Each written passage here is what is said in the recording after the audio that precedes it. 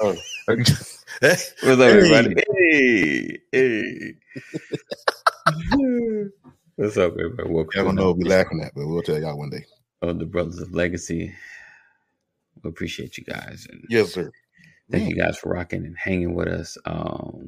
We got a good show today. For sure. Give me some more energy, though. You about to kill me. Give me some energy, bro.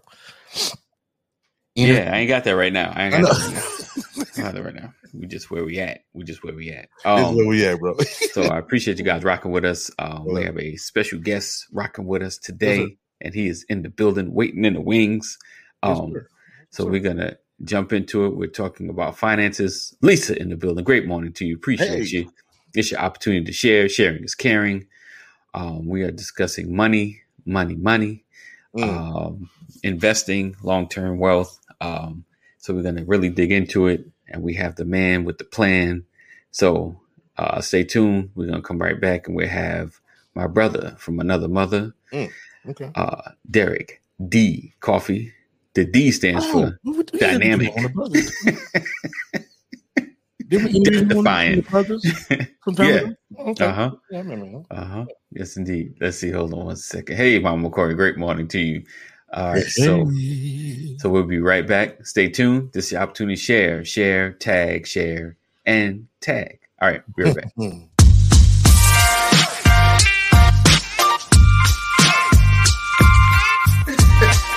I didn't want to catch that.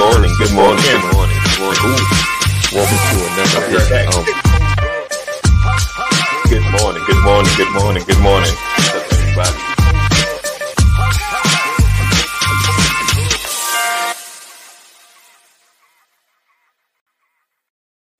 This episode is brought to you by StreamYard.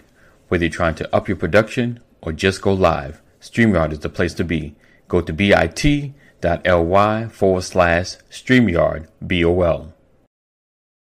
This episode is also brought to you by Flocknote. Start your free text community now at bit.ly free text now. That's bit.ly free text now.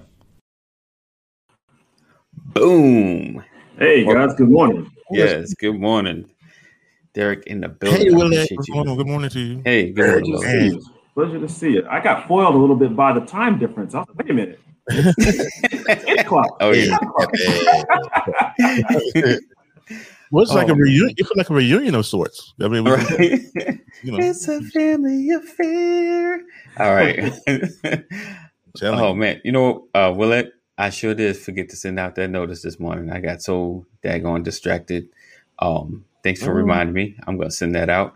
So today we are discussing investments and stocks and all that, and then some with a qualified specialist, because, you know, we don't sit here try to talk about stuff we don't know totally about. Mr. Derek D. Coffee is a CFA portfolio specialist, and he's going to break down in layman's terms exactly what that means and who he is and what he does.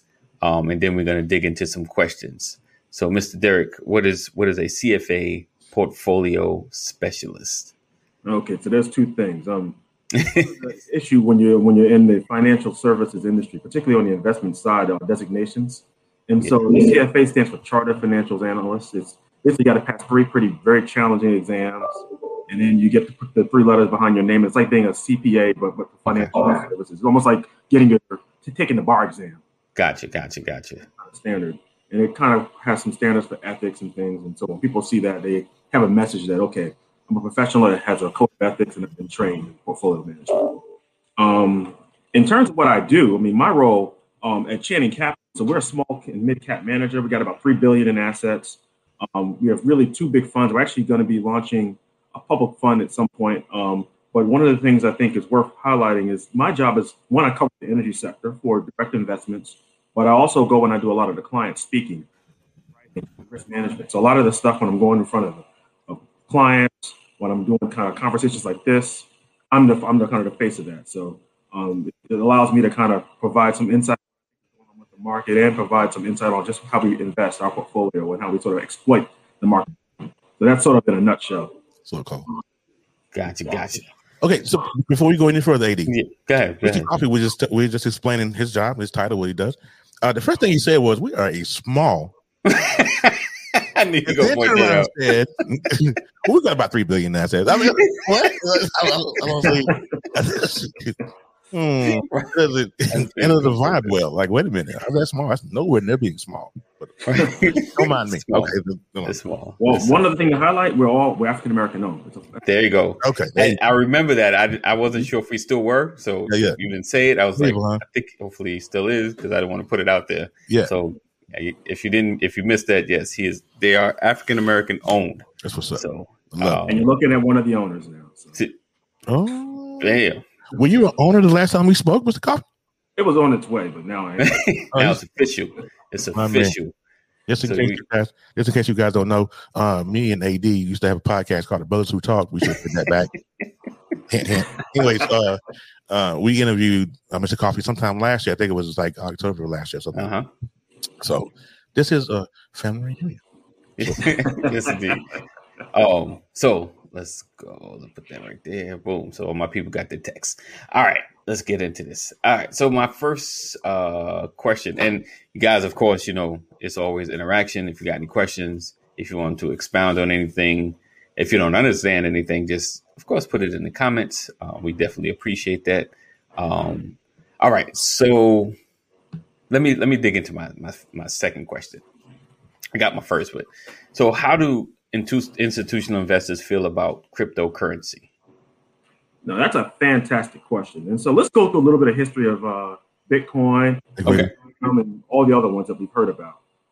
Remember the first bubble, right around 2018, there were a lot of retail investors actively involved in investing in it, and Bitcoin swelled to a huge price, and then it quickly collapsed. Bubble.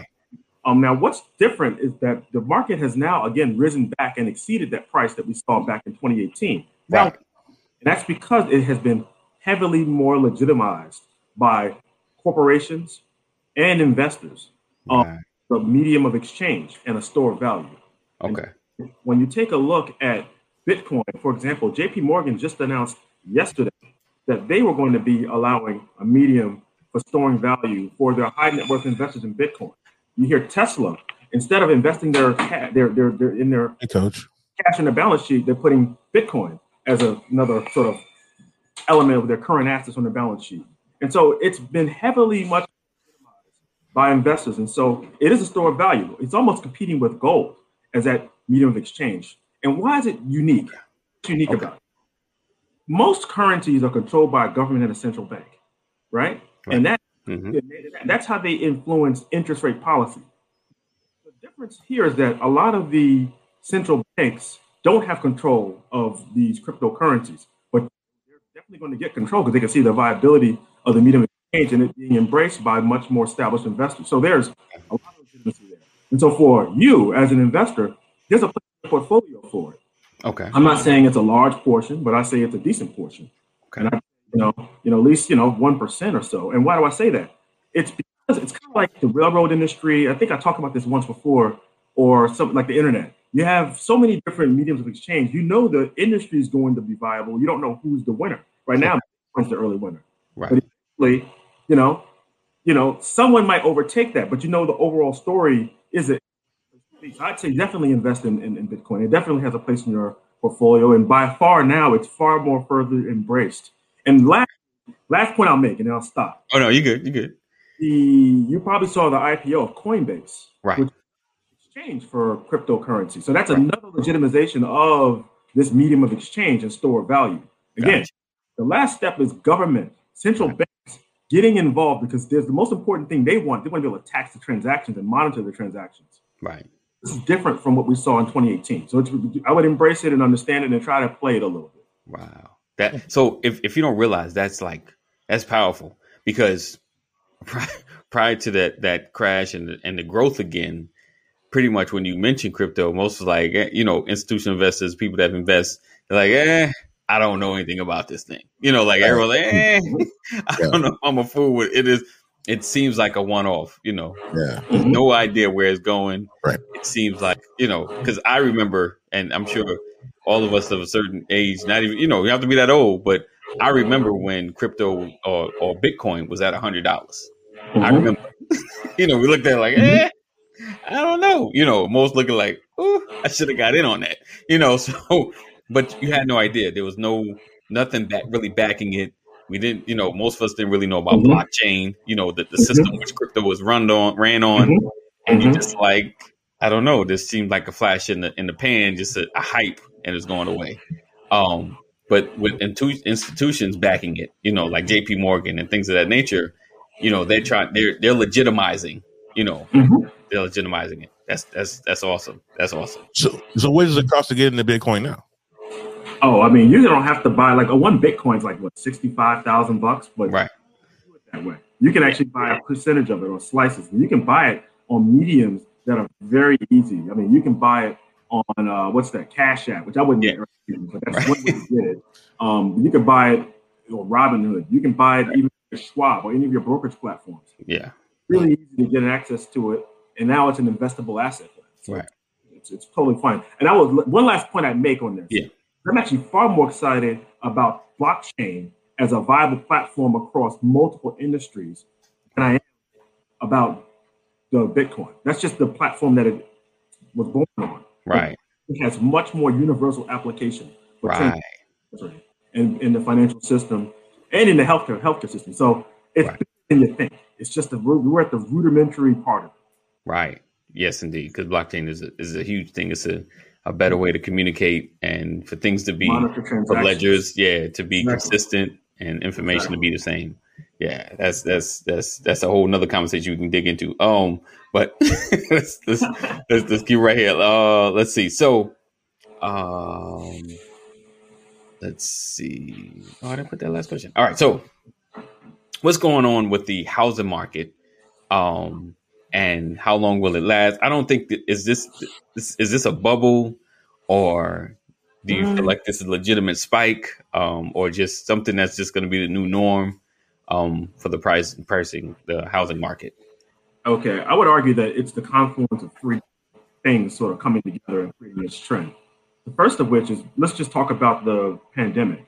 Okay, pandemic caused an economic collapse, right? And ultimately, before the pandemic, interest rates were expected to rise. Right. But the economy collapsed, particularly because of lower consumer behavior and obviously the need to contain. The Federal Reserve reduced rates at remarkably low levels, right? So that sort of created one element of catalyst, at least for refinancing. Right. So the pandemic also caused people to think about living outside the city. And so if you have low interest rates and you are of enough economic well-being and disposable income that you can purchase a home, right, you went and did it. Number three, as rates were low and the economy is becoming more viable, people have more money and more confidence. Right. Go out and spend money and buy homes. And so you're seeing that sort of translate into a better housing market fueled by lower interest rates. And now you have consumer demand. So consumer demand, low interest rates, and some pandemic sort of issues kind of coalesce to create a much more robust housing market that I think has some fuel as long as interest rates remain at these lower levels. And they're really low compared to historical levels. I think rates will go up a little bit, but when you think about it on a marginal basis, it's still low compared to, say, 10, 15 years ago. And you can kind of see it in certain stocks that really reflect the housing market. So some of the home builders, right, like some of the companies that provide a lot of the wood and things for shelving, like Weyerhaeuser, or something like Louisiana Pacific. All these stocks have kind of responded in concert with the progressiveness of the housing market and housing prices going up. And you can kind of see refinancing were going up. So it's all, I think, a function of this full trend. Right. Now, it's the question is who's benefiting from it? And I think that's the bigger question. And that is only a certain select people who weren't as impacted by the pandemic. Workers in sort of service industries where they saw a lot of really kind of direct reaches to consumer. So think about leisure, hospitality, entertainment. Right. Those workers, they are probably a little bit more challenged, but people in financial services and some of the other industries have been kind of pretty well off. People who do a lot of white collar work have still managed to maintain their jobs and they go and buy these homes. So that's kind of what's fueling a lot of this. So I think it will last for a little bit, but again, the problems are always inherent in the solution. So low interest rates also do create, more speculation in the marketplace, and eventually that will have to be pulled back. And that's when you'll see the Fed start tightening up monetary policy to kind of control that. Although Ben Powell's been very clear that he's going to keep rates relatively low for the foreseeable future because he wants to sort of extend the recovery and make it as robust as possible. So that's generally a long-winded answer to a very simple question. Will, that's a great question. So Will, it says, so let's say someone came into $500,000, not a ton of money, but want investment accounts. What would you recommend? No, see, that's a very complex question, Will. I'll tell you why that's important. So you have $500,000 in disposable income. The question I would ask as an investor is, who are you? What's your time horizon? What's your ability to, invest? Obviously, you have $500,000 in liquid cash, so you do. What's your risk tolerance? How much can you take in terms of volatility in the marketplace? Right. If I understood those basic things, I try to tell you to, and then obviously what your goals are. I would try to guide you to where you want to be. So let's just give a scenario of someone that I think is just a more normal person. Let's say they want to make a little bit of money, they want to save for college, they want to have a little bit more for retirement, and they want some disposable income for whatever they need. And in addition to that, just have cash. So I would say, okay, let's take the portfolio that you have. What's your return that you need to sort of live on? Right. And I would say, okay, why don't you put, say 60, 70%, depending on your age, right, and your time horizon, in equity. If you want some income, I'd say, probably take 10 to 15% and put that in fixed income. Right. I'd probably put another 5% in just liquid cash. And then I'd say, take the other remaining portion, and I have to get my numbers right. I said 70, I said 10%, I said 5%. So the remaining portion, right? Take that cash, and you can actually be a little bit more speculative with that, because that's the lower part of the portfolio that I think you could take a little bit more risk. So you can think about going into cryptocurrency. You can think about investing in real estate. You can think about investing in some of the alternative strategies that are available to you. But it's not a ton of money. So the goal is to try to make sure you maintain principal and generate income off that principal and grow it, and understand what your needs for consuming it are. So this question really is informed by who you are as a person, how old you are, what your needs are. Do you have to pay for college? Are you close to retirement? Are you planning on buying a car or a house? But all those things will inform what kind of risk you take with that money. But I was just kind of giving just a basic scenario of what I would do if I were in that situation of a run-of-the-mill person. Can I give a follow up to that? So what if I have a house, I have a car, I have a family, and I don't have $500,000, but I got $200 every month of disposable cash?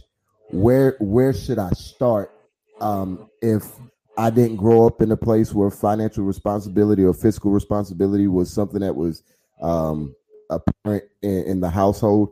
I'm learning all of this, and I've worked myself to a place of freedom where now I can start to invest in me. So each month I have roughly $200 extra after all of my bills and all of the food and every necessity is taken care of. What should I look, or what are a few options for me trying to start investing?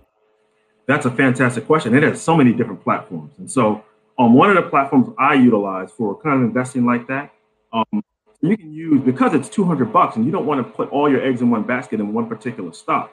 The vehicles I would consider using would be exchange traded funds, ETFs, and they're one on indices. Or I would think about mutual funds. And in all those, well, particularly with the mutual funds, you have this setup where you can have the money kind of come in on a regular basis to invest, and it spreads it across the portfolio. And so I would argue that a mutual fund for an investor like you, that's, $200 a month is actually pretty good, because compounding is your best friend. You can get spread across the portfolio in an investment program. Now with an ETF, you can get the same exposure, but it allows you to trade it like a stock. But again, you're investing across a basket of securities that diversifies your risk. And so if you wanted, let's say you wanted to invest in the S&P 500, you could buy the Barclays S&P 500 ETF and have that full exposure. By the same virtue, you could also buy the small cap portfolio, and then the Russell 2000. And then you could also buy the mid cap portfolio. And that way you invested $200 in each of those. That's $800 across a broad market exposure. One of them throws out dividends, One of them throws out, gives you exposure to different market environments. And you kind of have a very diversified portfolio for a very cheap price. So ETFs allow you to do that, and probably mutual funds allow you to do that. Now, what is the acronym ETF? Exchange Traded Fund. Exchange Traded Fund. Mm-hmm. So it's like a basket of securities, but it trades like a stock. Whereas a mutual fund, it doesn't trade like a stock. It trades at the end of the day, but it's invested across a broad array of stocks in the same way. The goal is that this allows you for a little bit of money to diversify your assets. Gotcha. Nice. All right. Anybody has another question? Hey, by the way, Pastor, you can invest in a mutual fund if you have a Schwab account for as little as $100. Nice. Interesting. Look at that. Yeah. Just a quick reset. You guys. Go ahead. I'm sorry. I was doing a quick reset, but you listed the Brothers of Legacy, where we don't stand out, we stand up. We have our brother from another mother, Derek D. Coffee, in the building, busting out some financial advice. So my podcast people, thank you for rocking with us in the building. If you don't know, we have Dwayne Goodson to my right, left. On the same level, we got my brother Terry Little, and right below me is Pastor Brian McCory. And we are discussing money, finance, stocks, and all that, and then some. Pastor, you wanted to add something? Well, first, it's hard to come in and ask off the back end of something that had already kicked off. I apologize for being late. Life is. But I heard you talking about mutual funds, and my understanding, I would consider those total return funds, right? Mutual funds for long-term investments. Correct. So I've often been told you have to have a mixture of total return versus emerging growth, which is a little bit more aggressive. And I was wondering if that's what you meant by the ETFs, those exchange traded funds. Is that kind of a more aggressive type investment that trades like on Wall Street or like a stock? Those are fantastic questions. So let me break this down. What you're describing are investment styles you want to mix together to create a diversified portfolio. And in both vehicles, ETF and mutual funds, you can have that exposure. So generally, investors think about three sort of different paradigms of asset classes you want to mix together. And again, you can do this across all those vehicles. Let's talk about what the mutual fund is. So a mutual fund is what you call a collective fund, a pooled investment vehicle where you can invest your money along with other investors. And there's a portfolio manager that has an investment style that invests across an array of stocks and runs a portfolio. There are managers that run large cap value. There are managers that run small cap value. There are managers that run large cap growth, all cap growth, and the aggressiveness across the spectrum. And so it would be upon you as an investor to try to mix and match those stocks that will get the risk appetite that you like. And in the same thing, you can do that with ETFs or exchange traded funds. So what's the difference? An exchange traded fund is also a pooled investment vehicle, but it's just different because it trades like a stock. So whereas in a mutual fund, you can when you buy it, you can buy and sell it in the marketplace very easily. With the mutual fund, you buy it, you can't buy and sell it in the market very easily. But an ETF, you can do that, and that sort of gives you the ability to do more with it, and that's why it's a little bit more risky because it actually trades like a stock and has the attributes of a stock. But in the same vein, you can get the diversification describing in it because there are ETFs that mimic large cap growth. There are ETFs that mimic fixed income. There are ETFs that also adhere to the more conservative style of investing. There are ones that are called conservative beta dividend income ETFs. Nice. You mix and match those in the same way you do the mutual fund. So the way what you're describing though is ultimately diversification across investment styles and market capitalization. And in just asset classes, which I think is essential, whether you're using ETFs or mutual funds. I hope that sort of answers your question. Mm-hmm. But it sounds like you have the flexibility with an ETF to kind of treat it like a mutual fund because you can be aggressive or you can be conservative within the ETF, within the market. Okay. Mm-hmm.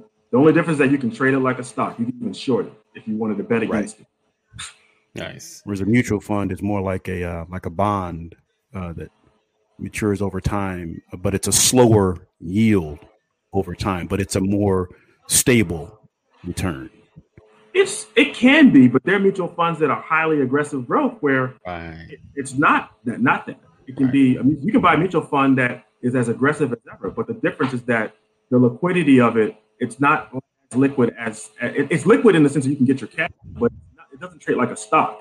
Okay. It trades every day, but it has the same aggressiveness. You see a return pattern that would be extremely aggressive in a large cap growth mutual fund. That's focused on the highest. I'm sorry, I didn't mean to cut you off. I want to catch you before you get too far. Unlike what you get like in a combined 401k match, like with an employer or something like that. In this regard, if you're doing it yourself, there's no vested period. That's correct. Okay. That's correct. Right. That's correct. I mean, only with some mutual funds, and this kind of goes down the rabbit hole a little bit, you can have certain redemption requirements, right? So let's say you invest in a mutual fund and you wanted to redeem your money and within a day, there's a penalty for that. Right. If you did it with us for 30 days, might be a sales, charge you have to pay. But you'll be able to get your money out. Right. ETFs don't necessarily have that. You know what I mean? So that's the difference. But again, you can get the same level of risk appetite investing in a mutual fund relative to an ETF. It's just the liquidity and how it trades are different. That's the best way to describe it. Gotcha. So is it safe to assume, and I hate using that word, is it safe to assume when you're talking mutual funds, this is cash or money that you have for investment that you want to sit and not necessarily take it out because of penalties, but with the ETFs, that money is money that you can put in, pull out, take it here, pull out without any penalties. That's correct. The ETF, it trades like a stock, so you can buy and sell a stock the same way you can buy and sell an ETF. Although, as a true investor, I'd not recommend that because all you're doing is turning over your portfolio and not really generating any value. But sometimes there's a short-term trade that you want to take advantage of. I mean, think about GameStop, for example. There might have been ETFs that own a lot of those kind of companies that you saw the trade and you wanted to short it. You could have shorted the ETF for a couple of days. Mutual fund, to your point, you can't do that. You not short it. You buy it as a long-term investor, you hold it, and you kind of monitor the performance, and you're not able to kind of treat it like a stock. So you must most certainly, in terms of your long-term objectives, a mutual fund is more about a stable investor that you're buying for a long-term objective. Whereas an ETF can be used that way, but most of the time I recommend, developing a diversified portfolio. But again, you can play certain short-term themes. That's why it's a vehicle that you're allowed to do this in, because some people see an opportunity and they can exploit.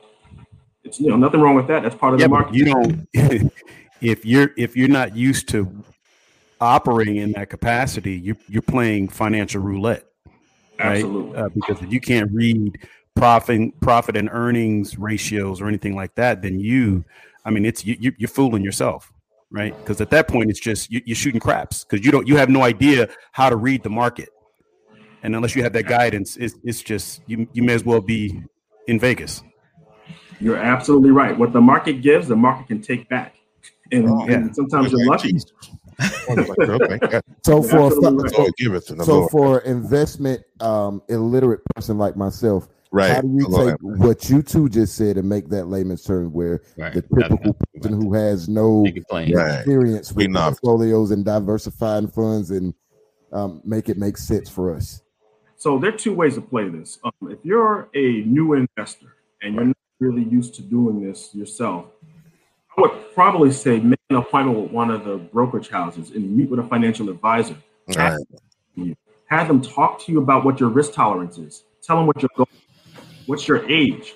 What are your children, wife, retirement plans?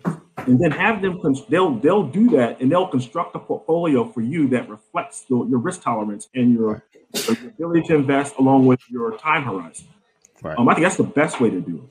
I mean, doing it by yourself, it's fine, but you can put yourself at a lot of potential risk if you take more risk than you're sort of able to handle. Right. It requires some thought, and it really does require you to dig down into who you are as an investor and how willing you are to take risk.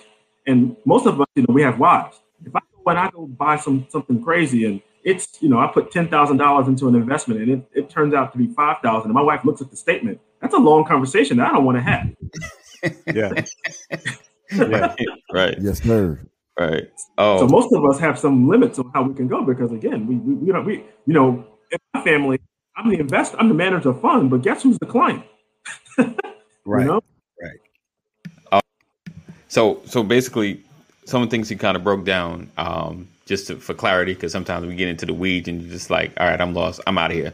So with investing, it's having an agenda, right? It's about time, your risk tolerance, like he mentioned, and what's your goals with the money that you're investing. So that time span, how long you're trying to invest, what are you trying to get into? And like he said, the higher risk investments, can get you greater returns, but it can also lose you a lot of money, in the short term sense. And what's your risk tolerance? Like you said, you put in, a lot of what I've heard a lot of times, and I'm pretty sure he'll reiterate, you have to be, don't put in what you're not willing to risk, Right. because anything can happen at any point, and you don't want to go for that money looking for it to be a rent payer when you put it in for an investment, and there's no guarantee in anything. No matter what anybody says, like, yes, it's going up, but it may not.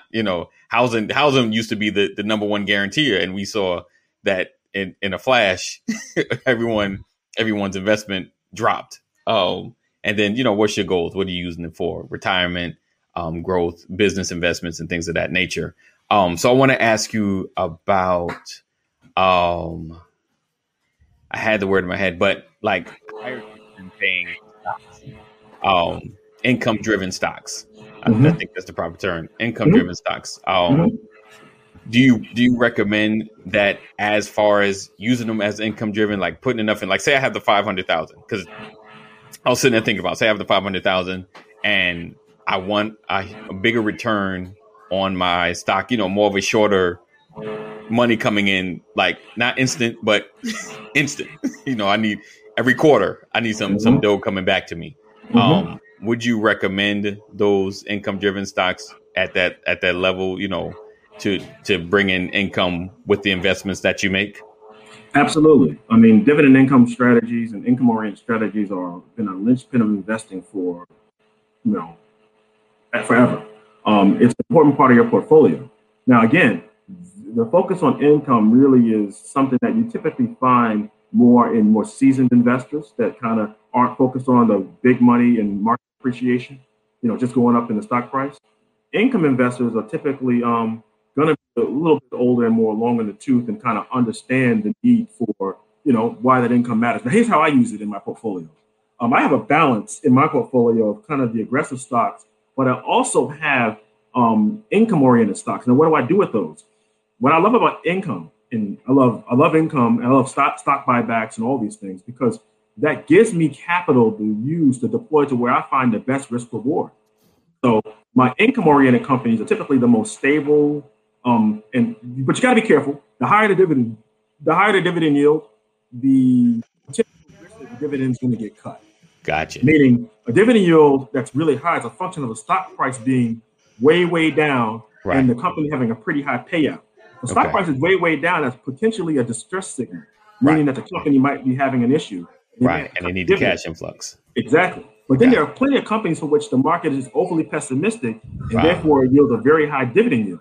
A good example of a company that I own that generates a pretty good dividend yield, but the market is so pessimistic on the stock. I own Gilead Sciences, which is a company that does a lot of work in sort of HIV, AIDS, virus. You probably know them for the remdesivir drug that was used for COVID. The big thing that they did was they actually created a drug that basically cured hepatitis B. Now, the stock shot to the moon with hepatitis B. But now that they cured it, the stock is down and people are worried about what the next thing is. But it yields a 3.4% dividend yield. I can plug that into my portfolio, spit that cash out, and it serves a purpose because it spits that cash out and I can redeploy it to where I need it to go. In the same vein, I own what you call a master limited partnership, or you can own an ETF of master limited partnerships. The one I own is AMLP. It has like a 7% dividend yield. What that is those are the pipelines that sort of distribute a lot of the oil and gas. It's sort of like a toll road. When you pump oil and gas out, you got to get it to where it can be collected and shipped out. And those pipelines have a charge. But they also they're really big cash generators. So I use those vehicles to generate the cash to invest. Another one, Kraft Heinz in the consumer staples industry. Another name that I own that, again, has a pretty rich dividend yield in a pretty stable industry. and it allows me to deploy my cash to levels where I can find better risk reward. So I'm recycling the capital, and I can do okay. Wait, hold on. All right, hold on, because you're busting out names and stuff, and I'm trying to keep up. I want everybody to get it, and I apologize. I got a lot going on in my background. Money people talk fast. If you didn't know. So I am sorry. Yeah, no, you're good. You're good. So what you're saying is time is money. So you got to know your worth, man. Know your worth. That's why I don't watch cars. All right, Willette, yes, indeed. You know, I know everyone's looking like, man, I need some short-term money. I need some cash flow. I need to put in and see I can get some return on. Because I'm with you. Because a lot of times, you know, we hear the long-term investor like, man, I don't want long-term right now. I need to put in, get something, and then I'll think long-term. But I need some kind of flow, some kind of residual, something. Even if it's $2 in my account, like I need to see something. You know. So you said Gilead Scientists, and I just pulled it up. GILD. There you go. That's what I was trying to get. GILD. So you know that I'm gonna put those in the comments, so you guys can know some of the places. But you still have to be careful with that, though, right? Yes, and do you research? Yeah, absolutely. Because it's not like, you know, well, you mentioned that, so I'm going to jump in there with $1,000 and hopefully by next week I got 2,500. No, that's not what this is. You know, now that could happen, but that's not what this is. Yes, that's absolutely right. And it's funny. What you're catching on to is that if I've mentioned 3 different stocks in 3 different industries. Right. Why did I do that? That all generate high dividend yield. I mentioned Kraft Heinz. I mentioned AMLP, which is the Alarian MLP fund. And then I mentioned Gilead. That's healthcare, energy, and that's consumer staples. 3 different sectors that are directly uncorrelated with each other that all have the one attribute that I like, and that's dividend yield. Yeah. Again, you don't have to do this in individual stocks. You can do ETFs. You don't have to take on that risk. Or you can buy an income-oriented mutual fund that does exactly the same thing. Like one mutual fund I own is the Miller Income mutual fund. I don't have the ticker, but that generates, you know, about 4 or 5% yield. So you understand, you don't have to do this with individual stocks. You don't have to take on individual stock risk. Diversification is the key. And I think that's a very important germane point that I want to make sure I hit home.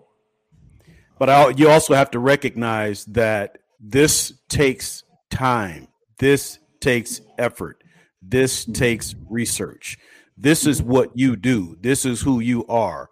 So hearing all of this, and then you go out and I have to say this because, you know, there might be somebody listening that goes and jumps on what you're talking about right now, and they don't do it right, or they've got too much of an expectation, and your name is attached to it. So I think it's important that we understand, you know, there's a difference. You know, everybody wants to be like Mike, but now everybody wants to be like LeBron or KD. But if you have, and I'm just giving you this metaphor, if you have not been in the gym shooting free throws, if you have not been out there making those shots, if you have not watched yourself miss those shots, you know, you're going to jump into the game, miss your 3-pointer at the final buzzer, and be out of money and be mad at somebody. So what you saying, Mike Tyson finna get knocked out by Buster Douglas because he didn't know? I'm just saying that make sure you do your research before you start jumping into this, because AD said something.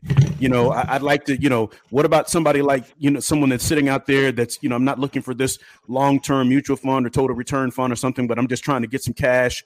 You know, that sounds great. It sounds great. But if you jump in this with that type of mentality, I would encourage you to just go buy a lottery ticket. Because there are ebbs and flows with everything. Everything.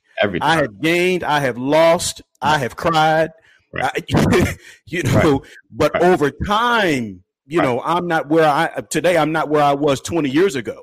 Right. But there have been a lot of crashes in between. Definitely. You know, and I think that's the stuff that we have to emphasize. You have to do your research and don't come and don't listen to one talk track and become an expert. Right. Oh yeah. Most definitely. Well, that's absolutely important. One of the most important things of the CF Institute is really, again, understanding your investor and making sure you explain the importance of diversification. Yes. If you want to make a quick buck, I'm not your guy. That is not how I work. Right. That's what I wanted to hear you say, brother. Yeah, definitely. Do your research, know what you're getting into. I wanted him to mention some of them. because then you can understand some of the sectors. You know, there are the income driven stocks where you can earn dividends, but you like he mentioned, you know, do your research, look them up. If you have an opportunity, you know, connect with a specialist, an investment specialist. A lot of them were happy to talk to you because they want you to invest with their company. So they'll talk to you about making the smart moves. And this is what happens. You know, they give recommendations because no one knows. So they give you recommendations based on their research. And like we mentioned in the beginning, you know, about knowing your time, what's your risk tolerance, and what are your goals? You know, what are you trying to create? What are you trying to get to?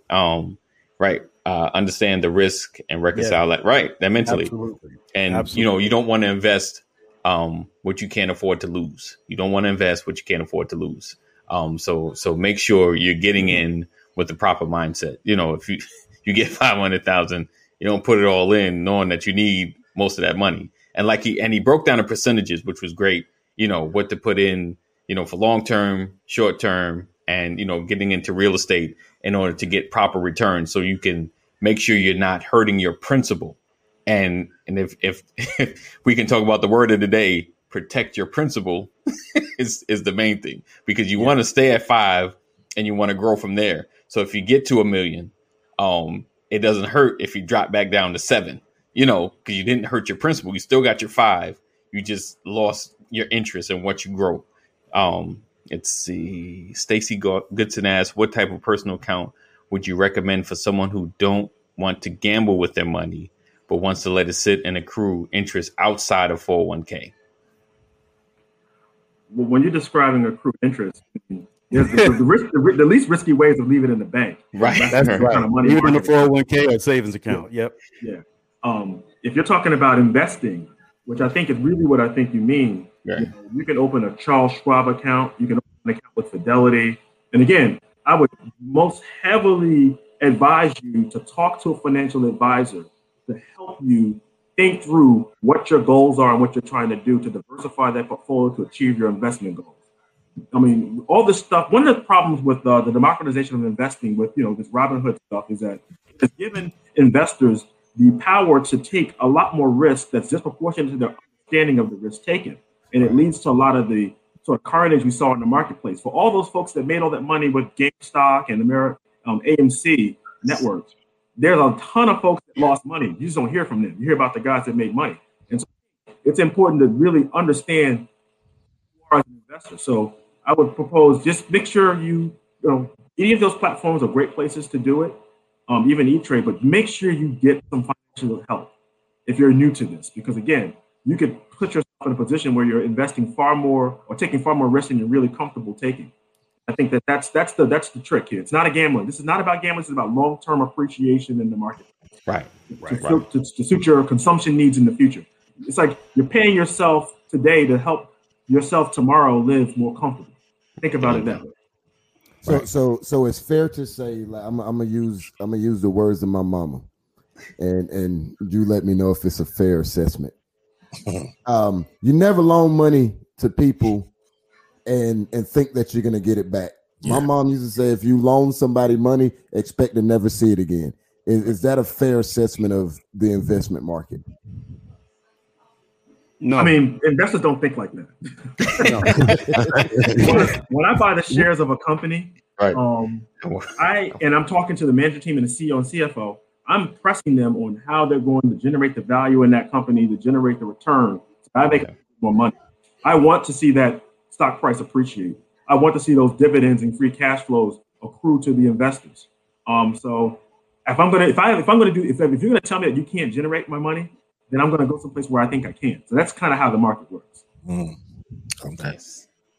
All right. Remember, there's a difference between a loan and an investment. True. How do you maneuver through that piece though? The pitch versus reality. Is it literally, let me just look at the history of this stock or this fund and see what it's done throughout the years? Or, I mean, because a charismatic person can pitch you the perfect risk versus reward and make it sound better than it actually is. So how much is the person versus the person pitching you the investment versus the research of the fund or the stock? Wait, before you answer that, we'll be right back. Tonight, we got Sisters of Legacy. And let me go first. First, we got Solomon's Temple Christian Ministry with that brother right there, Pastor Brian McCory, coming up, as well as we have Sisters of Legacy. Derek's going to drop a bomb on you. We'll be right back.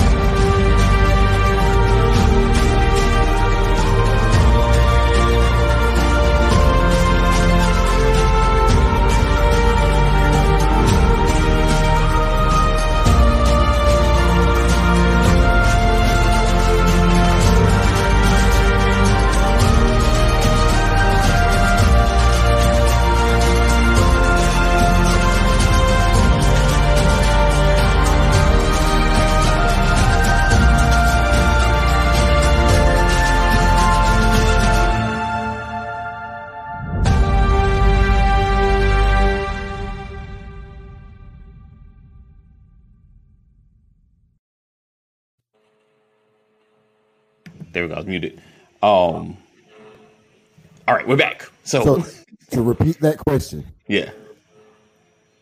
The person that I'm going to see about investments or to engage in investment, they give me this great pitch about how much their stock or what they offer or what I could possibly receive.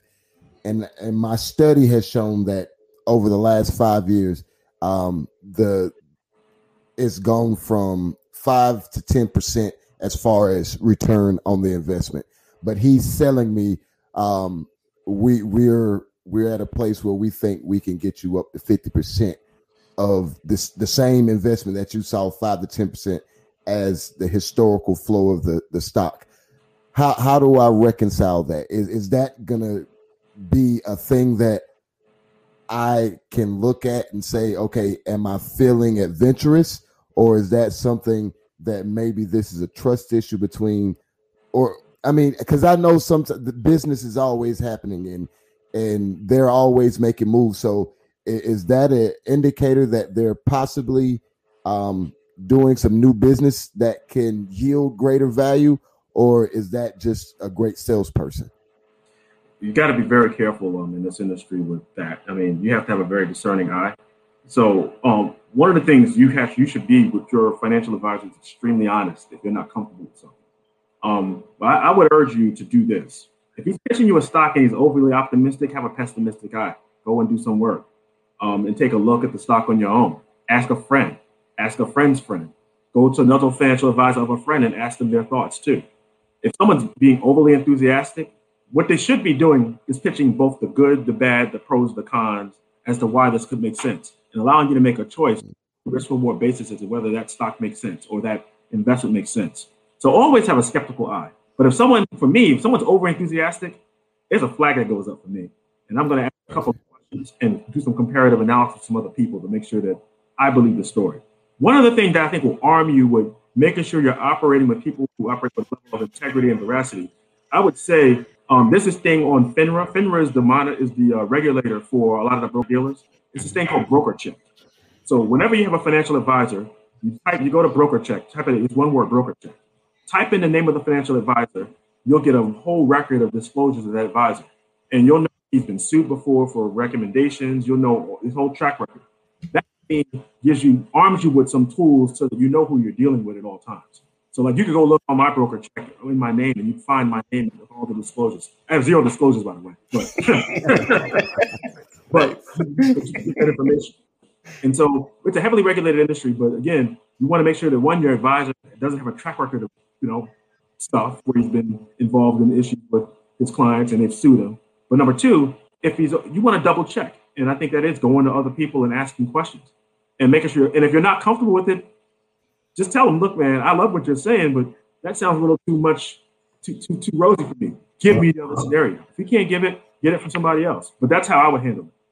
So the saying is true. If it sounds too good to be true, then it probably is, right? I mean, it definitely can it's be. not. I mean, there are times when they might be right, but sometimes over enthusiasm is a negative sign to me. I mean, if I like, for example, someone talked to me about, you probably heard about these SPACs, right? The special purpose acquisition vehicles, basically blank companies, and all the IPOs that have gone on in the marketplace. Right. So I don't really believe in the industry. I think it's overly saturated. And so someone was pitching to an idea of me buying out of the money puts. And that's a whole big explanation, but basically you make money on something going down, but you can sell right to that. I can buy those out of the money puts on it. They can bet against the market and allow it to collapse. It sounds like a great idea until you realize how you play the idea may not work out. People talking about doing it against ETFs, and ETFs typically don't buy the lowest quality of stocks to put in.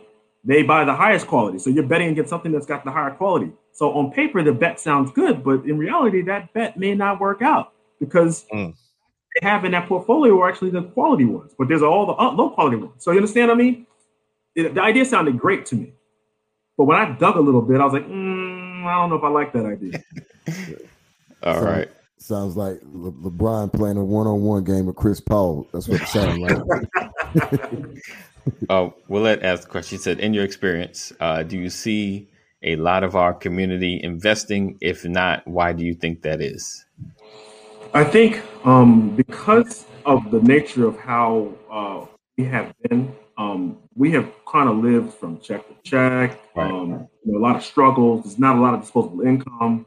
I think as you've seen African Americans particularly accumulate more wealth, they've been able to invest more in the market, but we still have a long way to go to get there. Think about the number of single parent households we have and how many of those households, are struggling now with COVID. So you've got a single parent household, most likely headed by, a woman.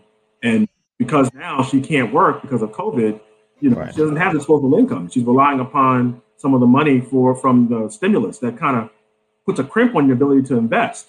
And in the same vein, think about men. You might be in a situation where, you just don't have the disposable income. And I think that is changing. And I think that's been the crimp on our community. The other thing, home ownership, passing down wealth. Wealth actually happens one day at a time and one generation at a time. Families in other ethnic groups have a history of putting money aside, owning homes, having estates, and passing that wealth to the next generation. And that generation uses that wealth to invest in the market. African Americans, we're still kind of working on doing that. We're getting better at it, but we're not where we need to be. So I think that's part of the reason. And I think it's changing. And I think, with better education and obviously improvement in, people's economic sort of well-being and income, you'll see that gap close. But I think that's the issue we're fighting as to why you see a difference in our communities. So Dolores asked a question, and I'm going to kind of throw something in there first, and then Derek's going to kind of clean it up. She said, I don't trust banks. I've had lots of money lost. My 401k during the 2 crashes, I saved $11,000 a day. It's sitting in my home. I want to invest, so learning something here today. So what I will say, not sure why you don't trust banks. They haven't really failed us in the sense where we lost all our money. But during 401k, I remember 2006, I've been investing, at my job, and there's a hurt, but there's a beauty in crashing while you're still working and investing, because, when the crash happens, of course you lost what you put in, but you're still putting in. So now you're buying lower and you're accruing. And if you watch, the market has rebounded. So that money that I was putting in while it was low has now rebounded back up. So you have there's opportunities while you're still investing. So there's going to be ups and downs, ebbs and flows. Yes, a crash hurts, but what you do, honestly, talk to an investor, but putting more in is probably a good idea at the time if it's going back up. But like I said, investors, you got to get with professionals for that. But there's a loss. There's always ups and downs. But during the losses, if you're still putting into your 401k, you have an opportunity to rebound. Saving in a home, I think you need to put it somewhere. So at least it's accruing some level of interest and not just sitting, because we know the dollar devalued. So at least you have an opportunity for that money to be earning something back. All right, Derek, jump on in there. Yeah, Dolores, I really want to sort of reiterate a couple of things. I think, Anthony, you talked about the dollar devouring. What you're talking about is your biggest enemy is inflation. Yes, there you go. You want to have something that sort of beats the inflation rate. Now, I understand the skepticism towards banks because of what you see in the news and things like that. But there's one thing that protects you that everybody has, and that's called FDIC insurance. Yes, indeed. So as long as you have under, and I believe the limit it was once 100,000 before the crisis, it might actually be now 250,000. Right. Right. And so you're protected with your principal amount of money you've invested in the bank via regulatory. And the regulators are very strict on the bank. They will shut a bank down in a minute if you violate the regulatory capital rules. So I would say don't worry so much about that. Invest in a bank. What I would worry about is the bank going to be my best friend when I need them? So if are they going to give me the loan? Are they going to be fair? Are they going to underwrite me fairly? Are they going to be able to service me? And so make sure you're selective about banks like that. You know, but I would not worry so much about the risk of loss. This is not the Great Depression before they had the FDIC insurance, where you had to stash your money in the mattress because there wasn't that protection. I think you're far more protected now than you'll ever be. I think the bank is one of the most well-capitalized systems in the world, our banking system. In terms of your 401k, everything that Anthony said, I totally agree with. Your 401k is a long-term investment vehicle.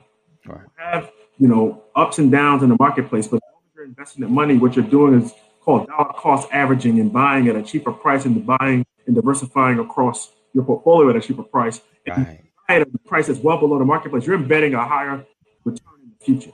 And that's going to hopefully compound and generate that return. So it's important to maintain that exposure. Do not do anything like go to cash or sell out your 401k unless you absolutely need the cash in a very emergency situation. Right. But I would trust the banking system, and please do not just have the cash sitting at home. Right. It goes on fire. That cash goes up in smoke. When it could be better used and generate better return for you in the banking system or in some other vehicle if you have the disposable income to do that. Right. Nice. I know our community and investing, and Derek made it plain about us get more knowledgeable about investing and generational wealth so that our next generation will have something more to invest and things of that nature. The one thing I do want to say, investing is not a lottery. It's not, you scratch a ticket, hope for the best, or lose all your money. It's a long-term thing, and if any stock begins to drop, most times it rebounds unless you're dealing with a high risk company, a new company, an IPO or something like that. But most companies have been around, generally you don't just lose your money like that, and like I said, get a financial advisor that gives you the best way to invest, ETAs, mutual funds and things of that nature, who diversify across different companies. Even if it's high risk, they diversify across a lot of high risk companies, so if one drops off, you still got the others that are surviving and you still make something back. And like we mentioned, ebbs and flows, there's going to be drops, there's going to be rises in the market. Of course you want to buy low, sell high and all that. A lot of times emotionally, we buy high and sell low because it drops and we get scared. So you just, invest what you're comfortable with, investing what you're comfortable with. That if you can walk away with anything, invest what you're comfortable with and grow your principal. You don't want to lose your principal and you want to invest what you're comfortable with. And Dwayne, did you want to add something?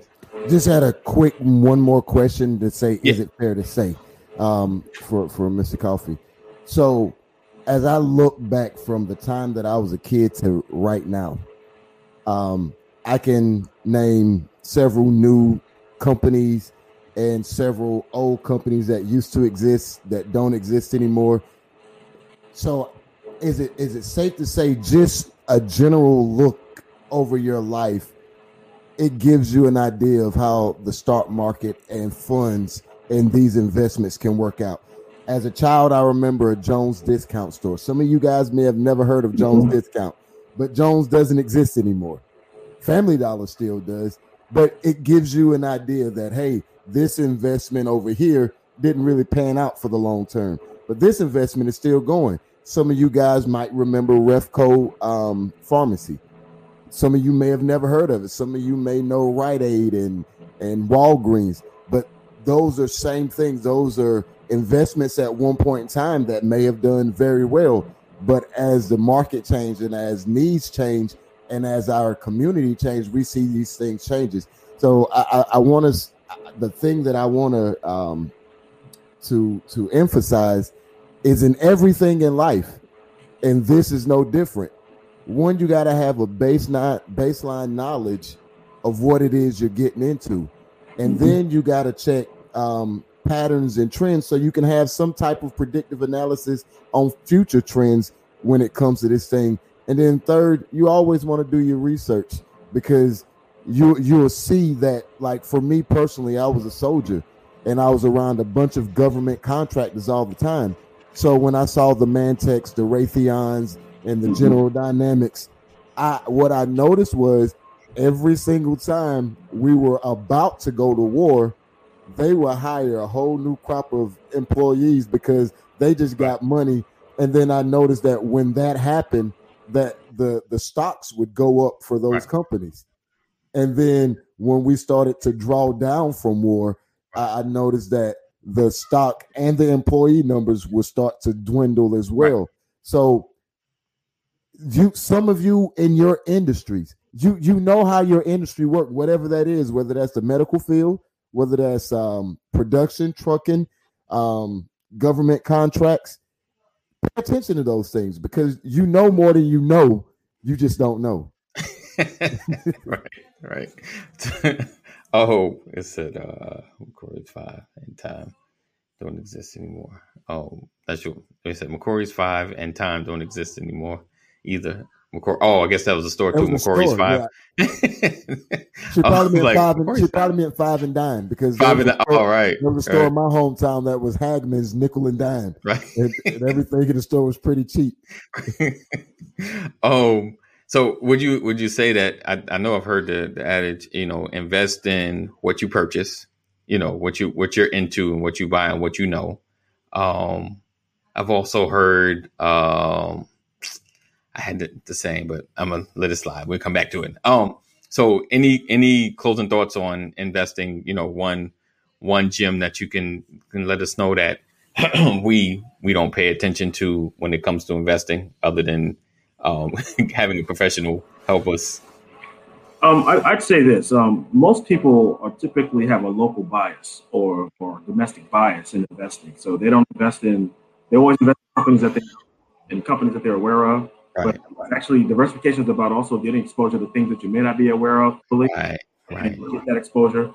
And then that's not just within industries; it's also outside the United States. And so I think there are plenty of opportunities that I think investors are not paying attention to outside the United States. I'm going to just give you a couple of thoughts about why I think that's a place to think about. All right. The COVID issue in the United States, which I think is pretty much under wraps with the inoculation rate going up, and people are getting more confidence about the things returning to some level of normalcy. You just heard the news, the difficulty you see in India, or the challenges that are happening in Europe. And so those economies are going to take a lot longer to recover. And those stocks are very heavily depressed and reflect the market's pessimism. But it creates an opportunity, if you think about the market, and that where you can invest, where that growth will be robust and strong. They will recover. And it's nice to own that recovery early and benefit from it. Last point, international stocks tend to pay much higher dividend yields than the U.S. domestic companies. And so you get that too. You get the appreciation and a dividend yield. So investing globally is a very important thing to think about, especially in a period where the market is down. Just a thought.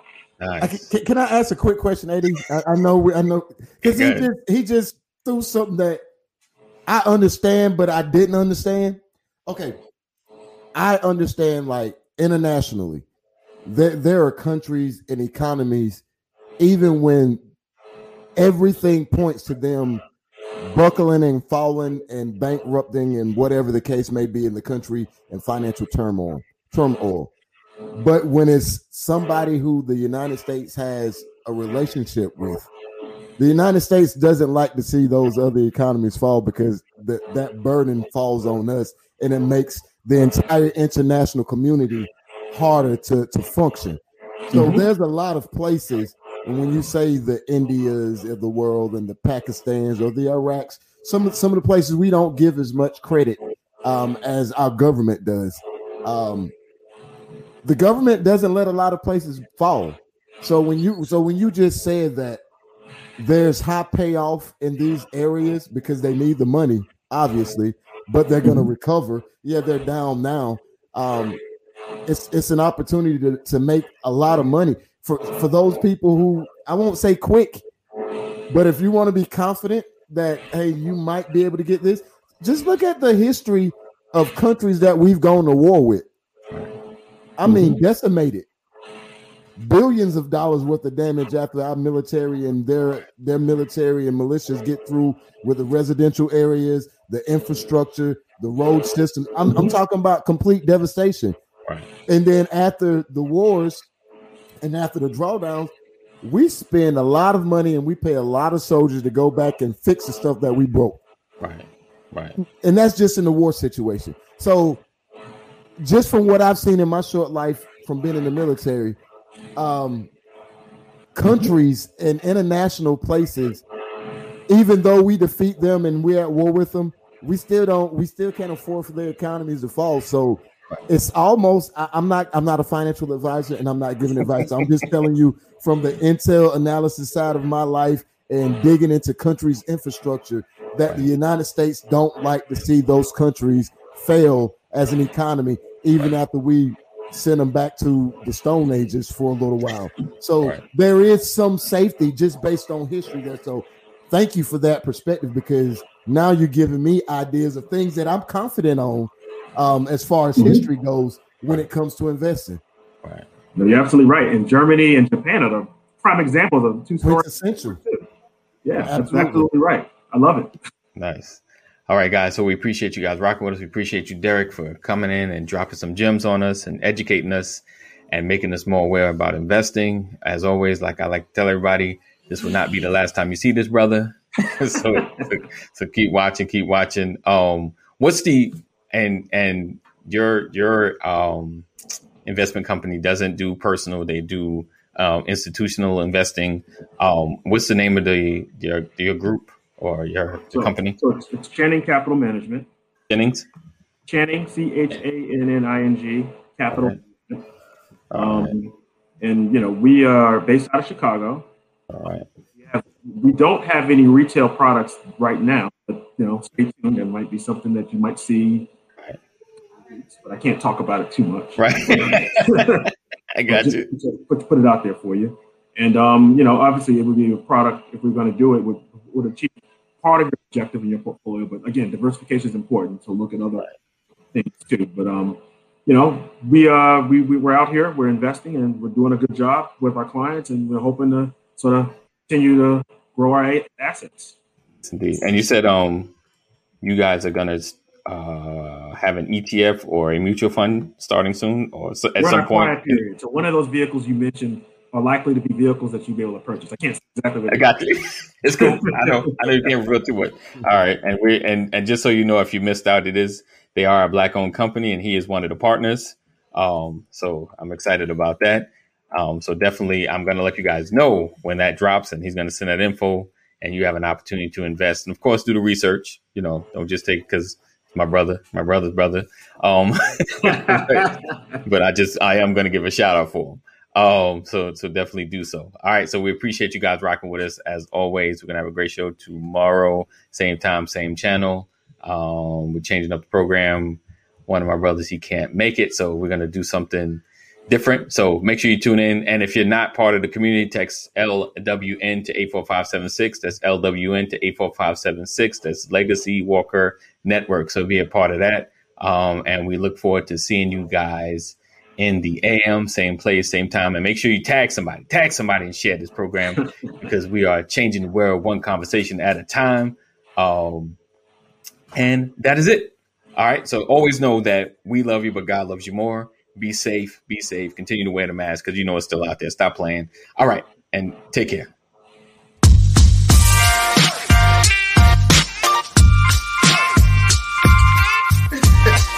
I didn't want to catch that.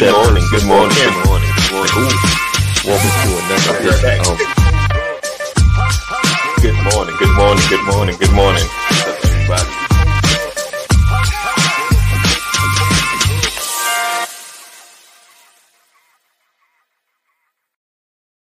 This episode is brought to you by StreamYard. Whether you're trying to up your production or just go live, StreamYard is the place to be. Go to bit.ly/StreamYard, This episode is also brought to you by Flocknote. Start your free text community now at bit.ly/free text now. That's bit.ly